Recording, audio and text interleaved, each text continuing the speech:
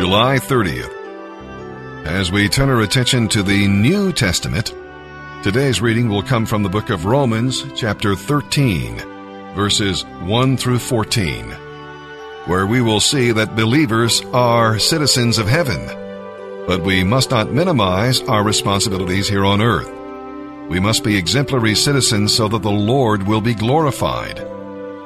There is the law. God has established human government because people are sinners and must be controlled. Governmental authority comes from God, so you must respect the office, even if you cannot respect the officer. The fear of punishment is not the highest motivation for obedience, but it is better than having chaos. We'll read about love for God and for your neighbor. That's the highest motive for obedience. Love does what is right and just and seeks the best for others. By nature, we do not have this kind of love, but the Lord gives it to us. And we'll read about light. Christian citizens live in the light of the Lord's return. Paul admonishes, wake up, dress up, clean up, and look up. Are you heeding it? It was Daniel Webster who said, whatever makes men good Christians makes them also good citizens. And now let's begin our reading today in the New Testament. July 30th, Romans chapter 13, verses 1 through 14. Obey the government, for God is the one who put it there. All governments have been placed in power by God. So those who refuse to obey the laws of the land are refusing to obey God, and punishment will follow. For the authorities do not frighten people who are doing right, but they frighten those who do wrong.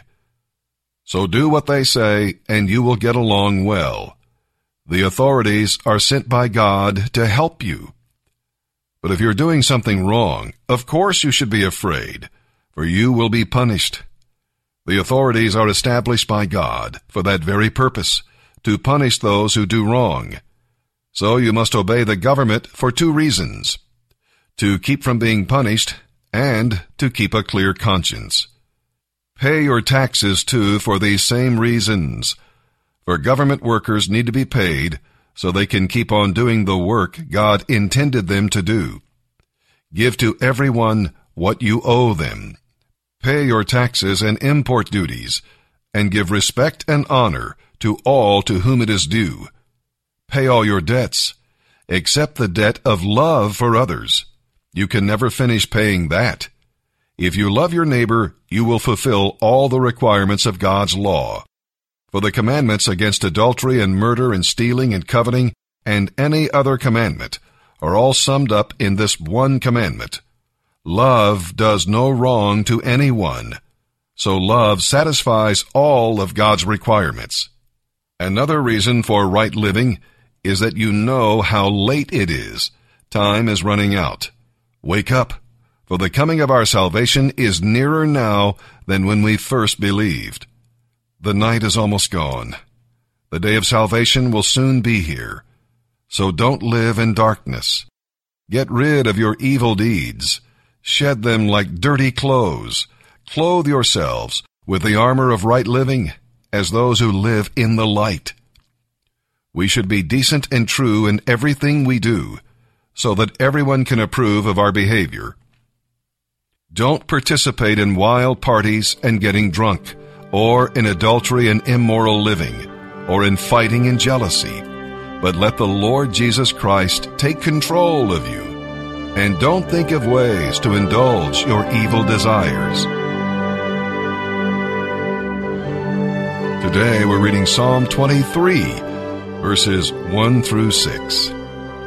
Though Psalm 23 is often read at funerals, its message applies to the days of your life right now. The Savior who died for you also lives for you and cares for you, the way a shepherd cares for the sheep. If you can say, "The Lord is my shepherd," you can also say, "I shall not want." The shepherd feeds us and leads us. Sheep must have grass and water to live, and the shepherd finds those essential elements for them. God meets the everyday needs of your life as you follow Him, so never worry. If we wander, He seeks us and restores us, as He did with David, Jonah, and Peter. When we need to know which way to go, He shows us the right path, and then goes before us to prepare the way. Even in the places of danger, we need not be afraid. He is with you. At the end of the dark valley, He has a special blessing for you. You drink of the refreshing water of life, and you receive the Spirit's anointing. The shepherd is there to care for every hurt and heal every bruise. One day you'll look back at your life and see that it was only goodness and mercy, and that includes the valley experiences. If life is difficult today, listen, just keep following the shepherd. He will never lead you where He cannot care for you. Psalm 23, verses 1 through 6, a psalm of David. The Lord is my shepherd. I have everything I need. He lets me rest in green meadows. He leads me beside peaceful streams. He renews my strength.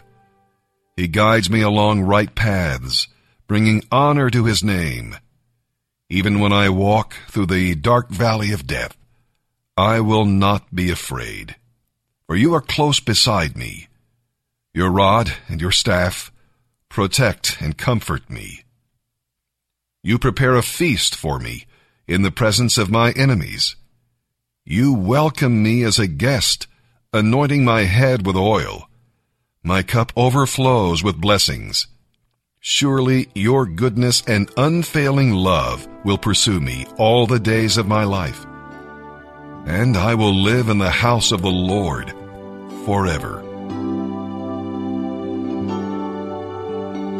Proverbs chapter 20, verse 11. Even children are known by the way they act, whether their conduct is pure and right.